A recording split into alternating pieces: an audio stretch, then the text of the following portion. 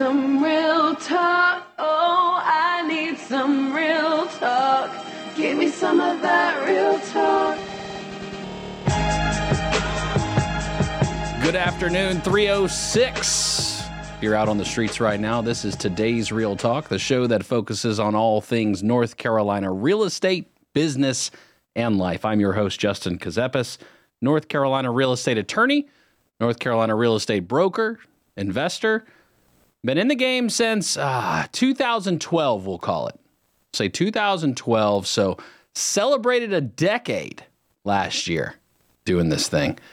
It's been fun, a lot of ups, a lot of downs. Are you up or down in the market right now? 844-STUDIO-4, 844-788-3464. I was told real estate is up only when I first started. Is that still true? Is that still the way it goes? You let me know. What's the data say? 844-788-3464. What's your current status in the marketplace? If you're a real estate broker, you're probably wondering, what is my future right now? Well, if you're a real estate broker staying in the know as far as news, because there was a recent lawsuit. Well, I guess 2019 is when it started, so I don't want to... Is that recent still? Can we say 2019 is recent? Yeah, I guess relatively. But it's coming to... it might not even be the end. That's the other weird part about it. So a jury verdict has been issued in a particular situation in real estate. And it's a big deal. It actually shocks and will shock the entire industry. So whenever you sell a house, have you ever sold a house before? Have you bought a house before? Because it's relevant to you too. It might be more relevant for a buyer than a seller, to be honest with you. That's kind of both. Well, whenever you sell a property with a real estate broker, you've got to sign what is called the listing agreement. And this is what allows the brokerage firm, the actual firm, for example, RE/MAX, Keller Williams, Allen Tate, or any other hyper-local, brokerage firm. It gives them the authority to market the property, to sell it, to represent the seller as part of that process. Well, within that listing agreement, there is a section of the agreement, which is really a contract. Let's be honest. It's a contract that discusses compensation. Now, the National Association of Realtors, that's the big conglomerate group on a national scale. And then there's a state body of Association of Realtors. And then there's also a local. In our listening area, you may have heard me say before, Canopy is the name of the local. And each of those layers have dues, have leadership, have rules, ethics, many different aspects to the organization.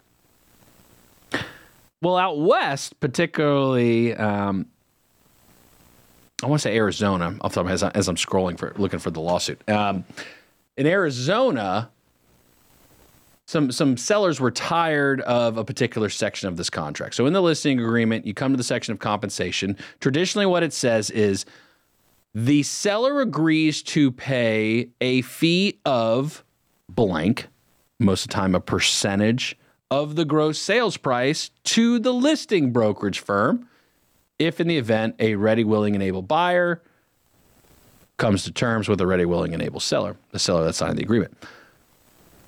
Underneath that particular section in that same document states something to the effect of, and we, as the listing firm, shall share, fill in the blank, typically a percent, of that commission with the buyer's brokerage firm. So let's, from the top, if I'm visual, so if I'm thinking about it in a picture, like a chart and a line, you've got the seller who is paying the commission to the listing broker, to the listing firm, and that listing firm is sharing some of that commission with the buyer's broker's firm. So here's what the lawsuit stems on. Why should a seller pay their representation, who is ultimately going to pay somebody else to represent against that seller. Why is the listing firm sharing the seller's money with somebody who is going to be advocating against the seller? This is a long-standing question in the brokerage community. It's not even new. 2019, it wasn't even a new question. It's been going on for a while. The lawsuit started in 2019. So this has been happening for quite some time. Now, buyer's agency hasn't always existed. Sub-agency, the different types and ways that representation is done, it's evolved over the years. But now it's coming to pass. And the question is, who should compensate the buyer's broker? And it's not to say it's not negotiable. That's something to be very clear about. It's in theory always been negotiable. That's not the crux of the lawsuit, though. The lawsuit argues from the plaintiff side in particular, which is a class action suit made of a bunch of families, technically a group of sellers, who say it's been not a coincidence. In fact, it's been a convolution type infiltration by brokerage firms, pressuring brokers, pressuring sellers into this kind of lifestyle and mantra. I'm not saying that's true. I'm just saying that's what the lawsuit is talking about. I have different feelings on it on a personal level. Having grown up in real estate with a broker, my dad was a broker my whole life. I've been a broker for 10 years. There are brokers who deserve the compensation that they get because they're really good at what they do. It is in fact a skill to be a good real estate broker. The good ones should be paid, whether a listing or a buyer's agent, either way. Technical term, listing or the selling agent, either way. But who should pay the buyer's broker? So now you've got these two sides to the coin, which we're going to dive into the two sides of the coin after this first break. But I got to tell you, it's going to shock the system. And it's not one of those that you're going to see an instant effect today. Like, I don't know how much, like, the normal public, like, if you're not, like, into real estate, I don't know how much, like, you would just, like, come across this news. Because I can tell you, if I'm the big players, if I'm the big fish, if I'm the realtor associations, if I'm, any level in that chain that is interested in being compensated, I'm not talking about that story. I don't want nothing to do with that story. I don't want people to know. I don't want the public to find out that, wait a second, have we been perpetrating a fraud for our whole lives? Wait a second. I might not make any money now as a broker. I don't know about that. I got to convince people that my value is there. I don't know about that. I thought this was 3% all day. I was told real estate was up only. That's what's likely going through the minds of a lot. Not all. The good brokers are like, yeah, I don't care. I've been earning my keep for years. I'm going to keep doing what I do, and I'm going to do it well. There's nothing wrong with that. But ultimately, the question is what will be the effect? What's the effect by saying that a seller no longer by default will compensate the buyer's broker in the transaction? And that's what we're going to talk about on the other side of the break. 844-STUDIO-4, 844-788-3464. You're listening to Today's Real Talk, the show that focuses on all things North Carolina real estate, business, and life. We'll be back.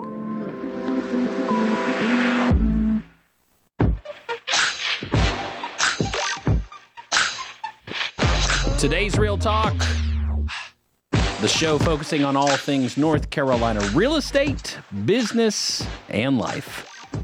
I've got to make the editorial correction. I said Arizona as I was scurrying to pull up the lawsuit earlier. It's the Sitzer-Burnett lawsuit, and it's out of Missouri. Now, it's technically federal court, so the U.S. District Court in Western Missouri, if we're going to get specific about these things. And it happened last week, and it was a bombshell move. And so let me catch you up to speed. Let me give you the synopsis, and then we'll keep rolling forward. A group of sellers sued a group of brokerages and the National Association of Realtors, claiming that it was fraudulent and calculated the way the trade organizations were trying to coerce sellers to pay for buyers' compensation, the commission, in transactions. The jury came back and found a verdict of guilty against the trade organizations, some very large brokerage firms, including RE/MAX, including the National Association of Realtors, I believe Keller Williams as well. And what they found, here's the number that throws you off. So this is a class action. $5 billion in damages. Basically making up of this group of sellers since 2019 that, hey, we're owed money back because y'all gave our money away to somebody else and we shouldn't have been having to do that this whole time. So here's the question, and this is where the arguments are going to come into play. You've got one side that says, yes, now we don't have to pay for compensation for the other party. We as the sellers, we get to keep more money. It's our house, it's our money, we're keeping it. And then here's the other side of the equation. Buyers are going to be sitting around like, wait, I got to pay more? I got to pay more to buy a house? Wait, now I got to, because the seller, are they going to lower their price now? No, the sales price is whatever the market bears. The market dictates the price. So the seller's not going to lower the price now because the buyer's agent compensation isn't included. At least I don't think they will. So the buyer's like, well, wait a second. I gotta pay. I gotta actually come up with some extra cash at the table to compensate a broker to represent me. Are they any good? Do they know what they're doing? Can they negotiate? Do they know how to work a contract? Can they get me to the closing table in an efficient manner without me pulling all my hair out? Probably not. Why? How do I know that? Well, because there's 100,000 active brokers in the state of North Carolina. How do I pick one? You might as well just draw one out of the hat. You're out of your mind. And then here's what the trade organizations say. Buyers will be hindered in the marketplace. This is going to suppress competition and not allow us to fully provide the utmost experience to all in the home buying and selling process. I don't know how I feel about that one. That's the stretch to me because I think of it like schools. Like the more schools we can do, the better we can push the competition. So I think it's like, hey, if you're a buyer's broker, got to earn your keep. Now, how do you have the conversation with a buyer? Hey, you guys got any money? Because if you want me representing you, it's going to cost you something. Like first-time home buyers, FHA, 100% financing. Yeah, I mean, I can see that as an effect. They're not going to have somebody representing them.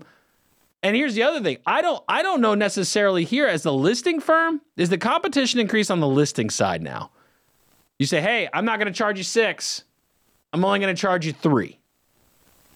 I mean, sellers are the clear winner in this. It's hard to see it another way. Sellers are the winner. They're going to just keep more money while it's a seller's market.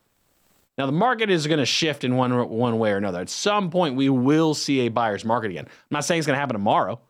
I'm not saying it's going to happen next year or even this decade. I'm not saying that. I'm just saying at some point, the market will shift the other direction. And when it happens, that's when we will see that ancillary effect. And it's also about communication. Because if you're a broker and you have a listing appointment today, what's your conversation with a seller? Like, are all brokers staying mostly informed about this recent, lawsuit decision? And the local associations are coming up with different policies. Canopy's got a policy, and they changed it a while back, some time back. Basically, that all commissions negotiable. That's the mantra right now. And that's what we're going to continue to hear. Compensation is negotiable. And that's fine. That's good. It should be negotiated. I think it always should have been negotiated. It did get to a point, and this is me speaking honestly from a brokerage, capacity. Pre-pandemic. The pandemic shifted some things. Pre-pandemic, it was not a stretch to just walk in, seller assumed, and would say, oh, it's 6%, right? Now, there is no standard commission. It is illegal for a broker to say there is a standard commission. That is illegal. However, the most commonly seen commission, 6% paid by the seller, with 50% of that, a total of 3% of the gross sales price, being shared with the buyer's brokerage firm. So how do all the numbers shift in all of this? When you got to also factor in the time we're in right now. Here's how, if you're going to be represented by a buyer's broker, maybe you're a buyer's broker yourself, or you're learning about real estate. Here's how I think it shifts. I think we do see a common process emerge, and that is where buyer's brokers will attempt to negotiate their commission, obviously with the buyer's permission, of course, that the seller pay for the buyer's commission, likely in the form of seller-paid closing cost. So in the current contract, in any contract, you can negotiate, hey, here's the sales price, but hey, seller, you're going to pay, call it $5,000 at closing to cover some of the buyer's closing costs. And one of those fees that will likely be covered by that will be the buyer's brokerage commission. It's my guess. It's my best assessment of the scenario right now. Maybe I'm wrong. Maybe there's a different way to do this. Maybe nothing comes of it. I started thinking about that earlier. I was like, well, wait a second. What if it's a net neutral effect? What if between the seller side and not having to pay and the buyer side not finding any property whatsoever right now, sellers realize that in this current market, if they don't pay a buyer's broker some level of commission, that they're not going to get any buyers showing their property. 10 years ago, that was the conversation. A lot of times at the table, well, we share some with the buyer's broker because we want buyer's brokers to bring buyers. Buyer's brokers are in control of this market of the buyers. They're the ones dictating, hey, which properties are we seeing? I know. We got to be fair and everybody's got to show everything. But come on, what do you think? They're going to go, I got 2 listings in front of me. One of them is 1% commission and one of them's 3. Which one's the buyer's broker going to show the property or push the property? Let's be honest. So in this effect, the sellers need the buyers, but do they need the buyer's broker? Most people are finding their own property online now. It's very different than what it used to be. Back in the day, I'm not even too old. I'm not even too young to remember this. The MLS was an actual book. It would get mailed out and you would get a book that had all the listings in it. So only the firms had access to that data. And that's where all of this has gone sideways. It's all about the access of information.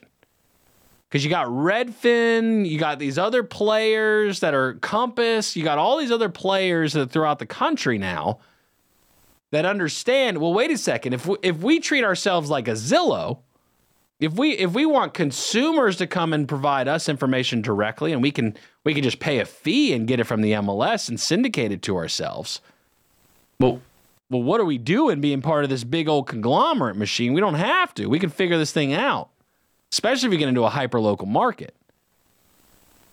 I've been saying now for a couple of years, and I'm really just asking the question and trying to get a pulse out there.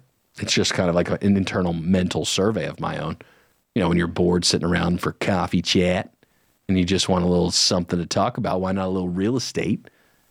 I wonder, do people care about the brokerage firm anymore? So when I started in real estate in 2012, it still was heavily into are you with RE/MAX? Are you with Keller Williams? Are you with Allen Tate? Are you with Premier Sotheby's? Who are you with? Ivester Jackson? Who are you with? That was the big play back then. Oh, I'm a KW. I'm a KW agent. Oh, you know who I'm with? Look for the big hot air balloon. That's my squad. But now, I don't think people care. I just don't, I don't see the relevance anymore. Training's a big deal, but that's an internal brokerage perspective. You could be a top broker and be with any company. But when you're new, you want to find the best fit for you that you're actually going to be able to learn. But with the consumers these days, I just don't know if they care. Some will. Your old schools, sure. But the main people buying right now, and I don't even know what the demo is. Who's the main home buyer right now? Probably like your mid 40s, because you're into your career, you're doing well, you're probably pretty well off, you've had some cash saved, you're probably doing pretty good.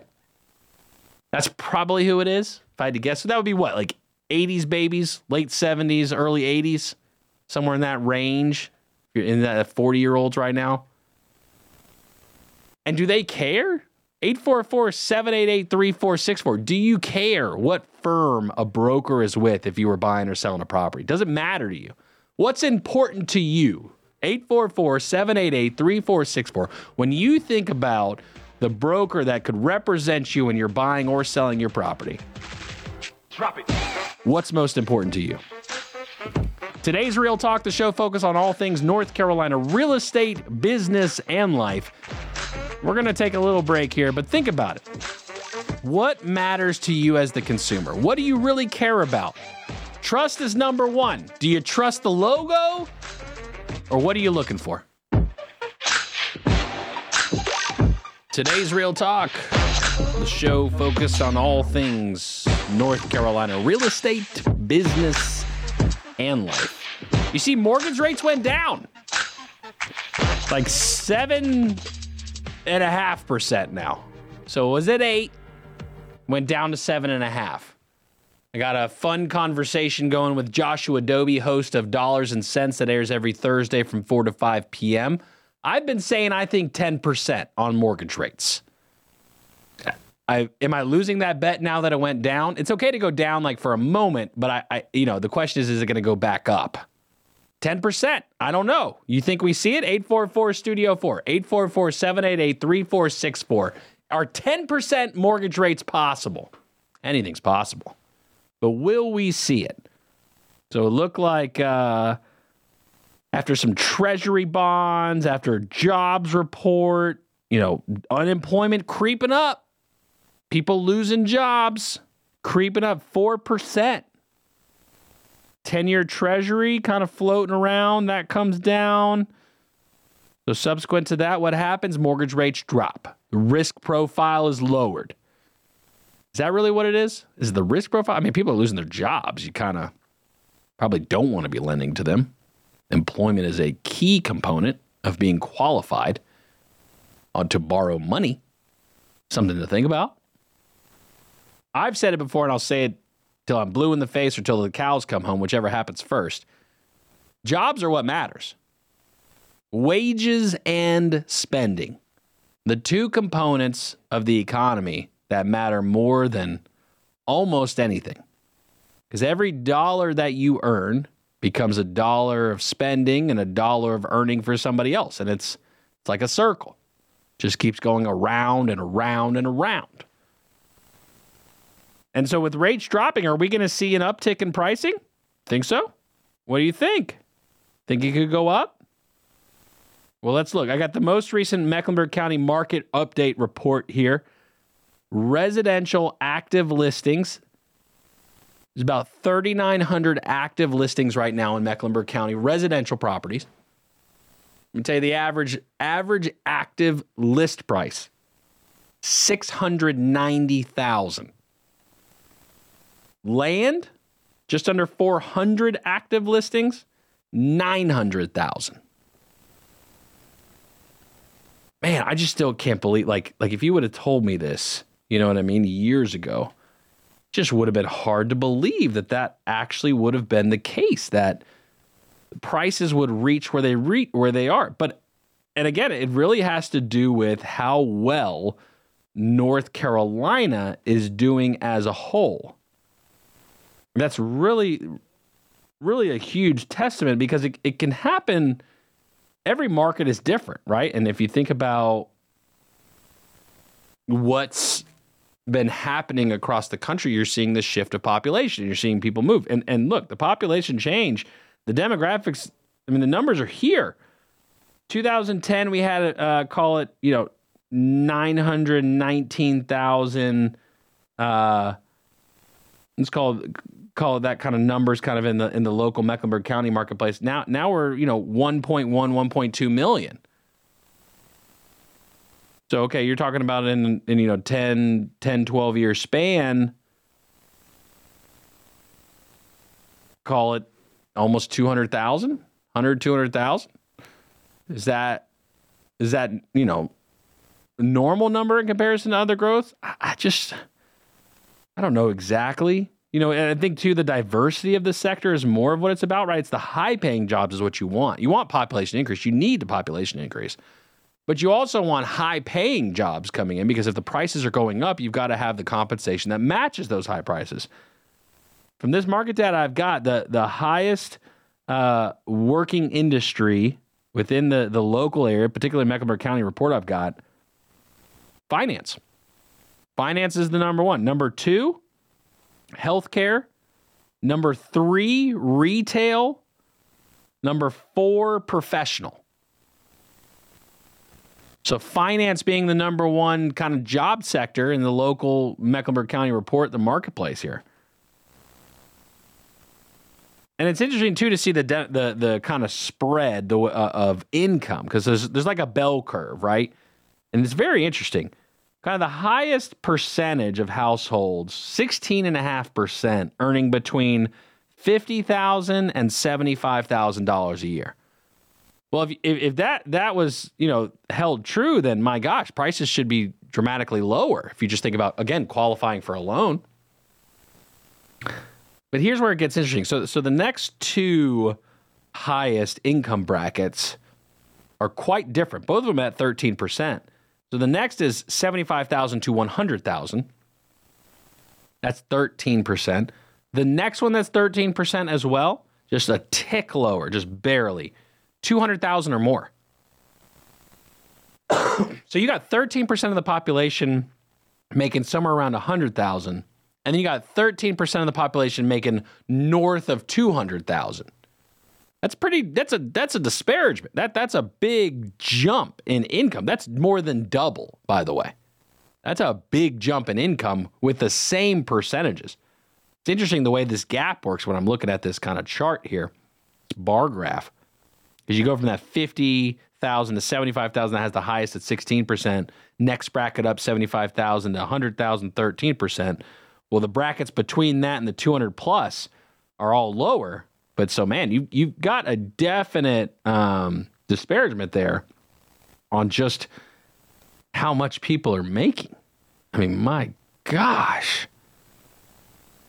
And then you continue to look at the cost of living expenses. You've also got to compare that, right? Because people are moving to North Carolina because of the cost of living, the quality of life. You sell a property up north for, call it $800,000 cash, or you have no debt, or you have minimal debt. You move down here, you could buy something for, I don't know, back then, pre-COVID, shoot, if you had mid-threes, you got a banger of a property. You got a nice property for mid-threes. Remember the Hamptons? You can live in the Hamptons for mid-threes. Northstone, take your pick of the litter.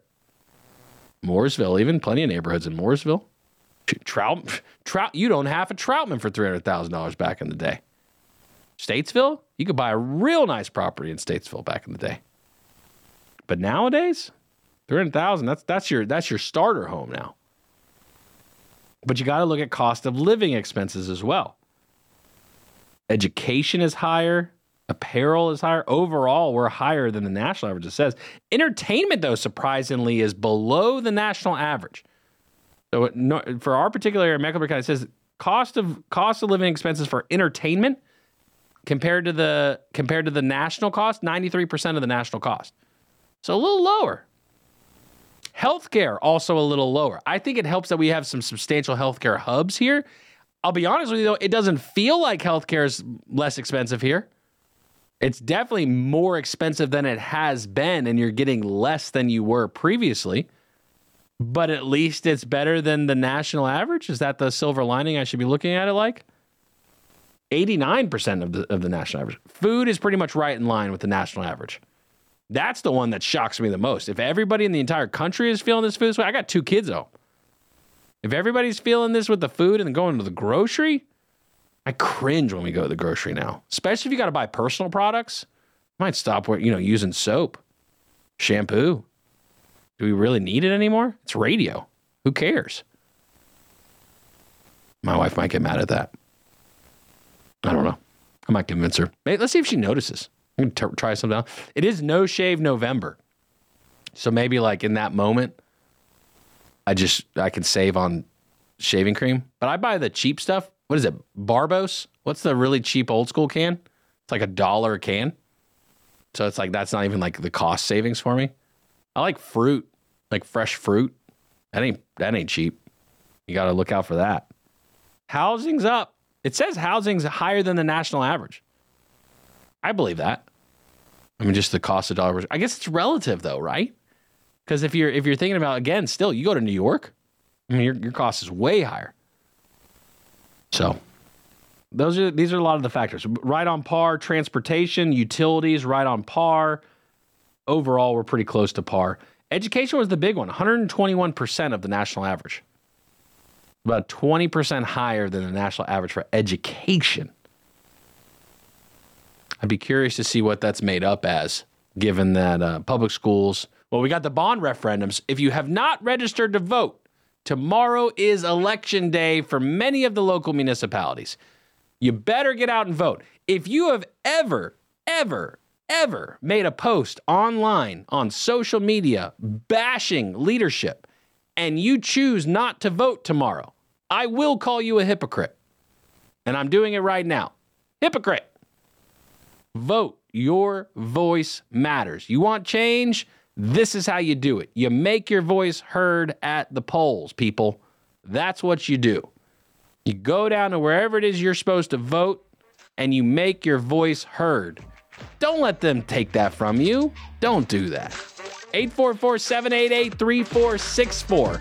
Who's off their rocker today? Probably me.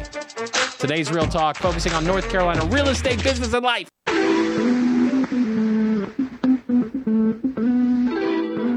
Today's Real Talk, the show focusing on North Carolina real estate, business, and life. I am your host, your liaison, Justin Kazepis, real estate broker, attorney, investor, taking a look at some market data. $690,000, the average active list price in Mecklenburg County.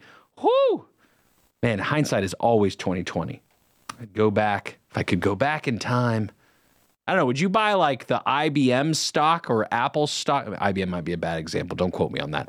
Apple stock, or would you buy like real estate? What do you think you'd if you could go back in time and buy it, which would you do?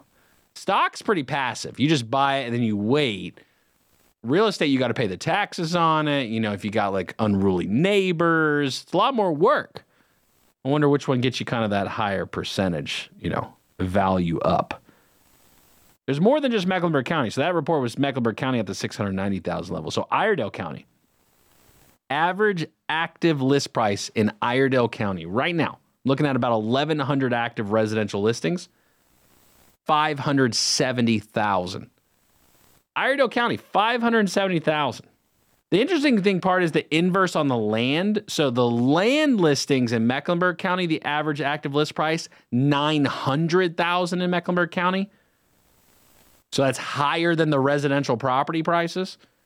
In Iredell County, it's actually the opposite. I find that interesting. Residential properties, again, $570,000 as the average price. Land, $427,000. So what does that tell you for the market and the forward thinkingness of it? Because the growth is expanding, right? The growth starts in the major metros and it pushes out. A very relative part of that conversation is transportation. We all know about that right now.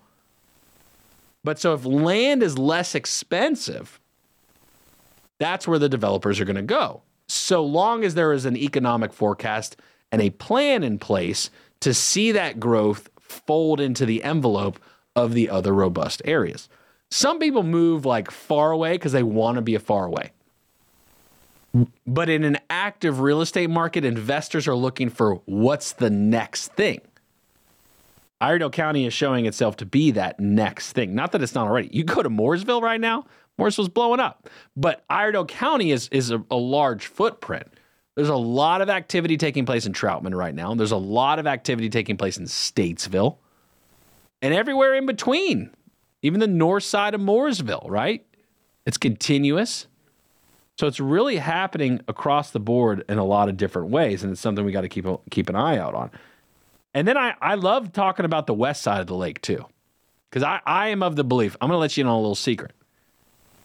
You want to get into a market that is just going to explode over the next 10 years? Lincoln County is where you want to be at. There's no land left in Cornelius. There's land in Huntersville, but we'll see how the election goes. You go to the west side of the lake, you go to Lincoln County, you need to go to Denver. So the average price, remember that, keep in mind, it's about $700,000 in Mecklenburg County. Lincoln County average active list price, $500,000. Land, $440,000. So again, similar to Iredell County where the land is a little bit less. That's a good sign. With the growing numbers. But it's going to be one of your better price points. Catawba would be that next one. I'm not saying Catawba is not going to also flourish. It is, because the lake is a major commodity. I just think because of the infrastructure, because of the commercial development, right? Catawba is going to take a little bit longer. But here's how I know Catawba will succeed. About a mile off the exit of Highway 16, New Highway 16 and Highway 150, just about a mile east along 150, beautiful Publix shopping center. And Publix doesn't play games. Publix does the market research, and when they come into a place, they are there for the future. And when they see it and the dollars they spend on market research, they're forward thinking. And so if Publix is there, it's a pretty good bet. It's not a bad bet.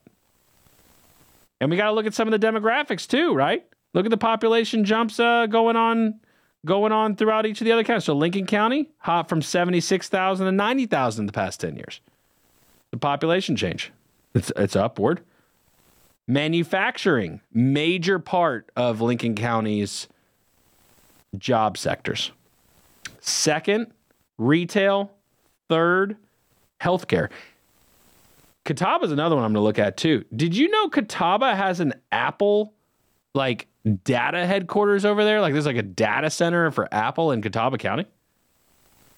It's like a little known secret. I wonder what they're doing in that building. Do they have to, it's probably under lock and key. But I don't recall driving toward Newton or anything and seeing, the Apple signal, the Apple sign up on a building. Do they not do it? Maybe they don't, mark it. Maybe they don't say it's going to be, a thing. So here's the thing. So this is interesting. Looking at, this is Cabarrus County. Cabarrus County is interesting. $450,000 active list price for residential. Land, $600,000. So look, these markets where land is costing more than existing inventory.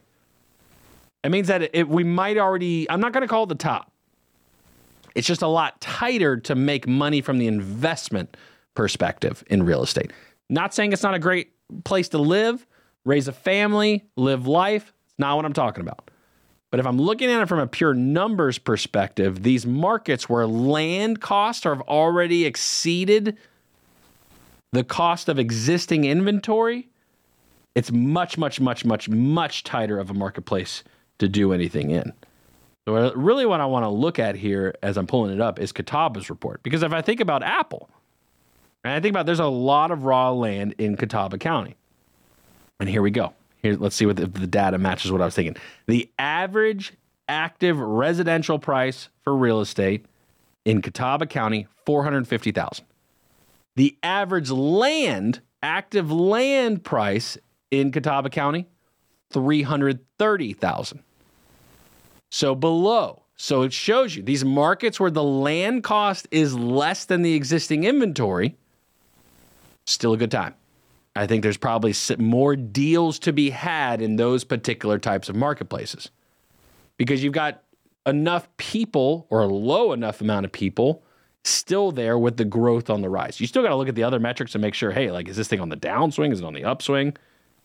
I mean, again, you're looking at pricing. It's hard to see it, but up only if you're going any metric within the past 3 to 4 years. It's pretty much up only. And I said it before, I'll say it again. Short of a major incident occurring with jobs, I just don't see it stopping. Even with interest rates dropping. Interest rates drop 0.5% in the mortgage world, you would think the place would be going gangbusters. There's just not a lot of inventory. The supply is still so low and the demand is so real. That's how you know if demand is real, is if the prices come down whenever these major economic changes. When was the last time you heard of they call it what, a price improvement? That's what they say. That's what the marketing experts at the brokerage firms call it when they reduce the price. They call it a price improvement has occurred today, and our seller has decided to be gracious to your buyers by allowing them the opportunity to come into this home at a little bit more cost-effective price. But don't worry. It won't last long. Take your opportunity today. That's the marketing pitch. AKA, it ain't selling. Seller says, get it sold. We dropping the price this weekend like it's a used auto lot. That's what they do. It's good marketing, though. So what's the summation of all of this? We talked about interest rates being lower a little bit. We talked about a lawsuit, the biggest lawsuit in probably the history of the Realtor Association in I don't know how long. The problem is here's where the big rub is for the Realtor Association. They got double tapped. They got double tapped to the back of the head because there's also the whole situation. Bob Goldberg is retiring. He's the National Association of Realtors CEO. You got the sex scandal stuff going on. You got all kinds of implications at the National Association of Realtors. I mean, you talk about double tap to the back of the head. It's like they're playing Goldeneye on N64 right now. That's like what they're doing.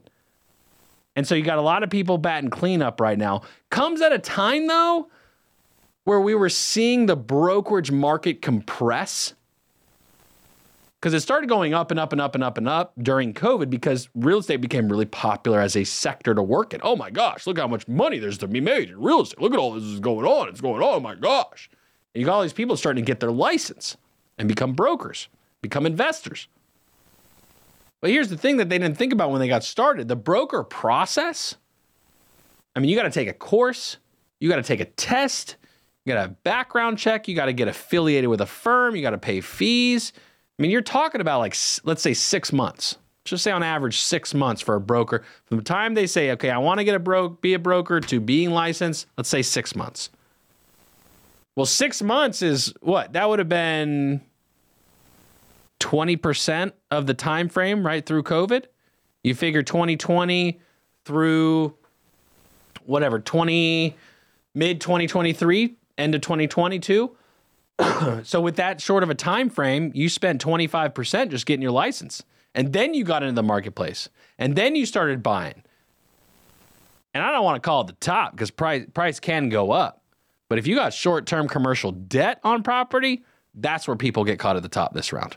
Short-term commercial debt is what gets caught at the top. We got a lot of apartment complexes going vertical. We got a lot of commercial properties going vertical. You're seeing a lot of dirt moving around out there. The debt structure, the debt cycle, the capital cycle on commercial properties, very different than residential. It's not a 30-year fixed loan when you see in these big tractors moving around out there. You're talking 12, 16, 18-month loans at best, maybe a 5-year. For the most part. Some people are trying to change that game. That's the story for another day, though. You've been listening to today's Real Talk, the show focused on North Carolina real estate, business, and life. Local Biz Now up next. Going to talk to some local businesses. I like that. WSICnews.com. The new 105.9, 100.7 WSIC, Statesville, Mooresville, North Charlotte.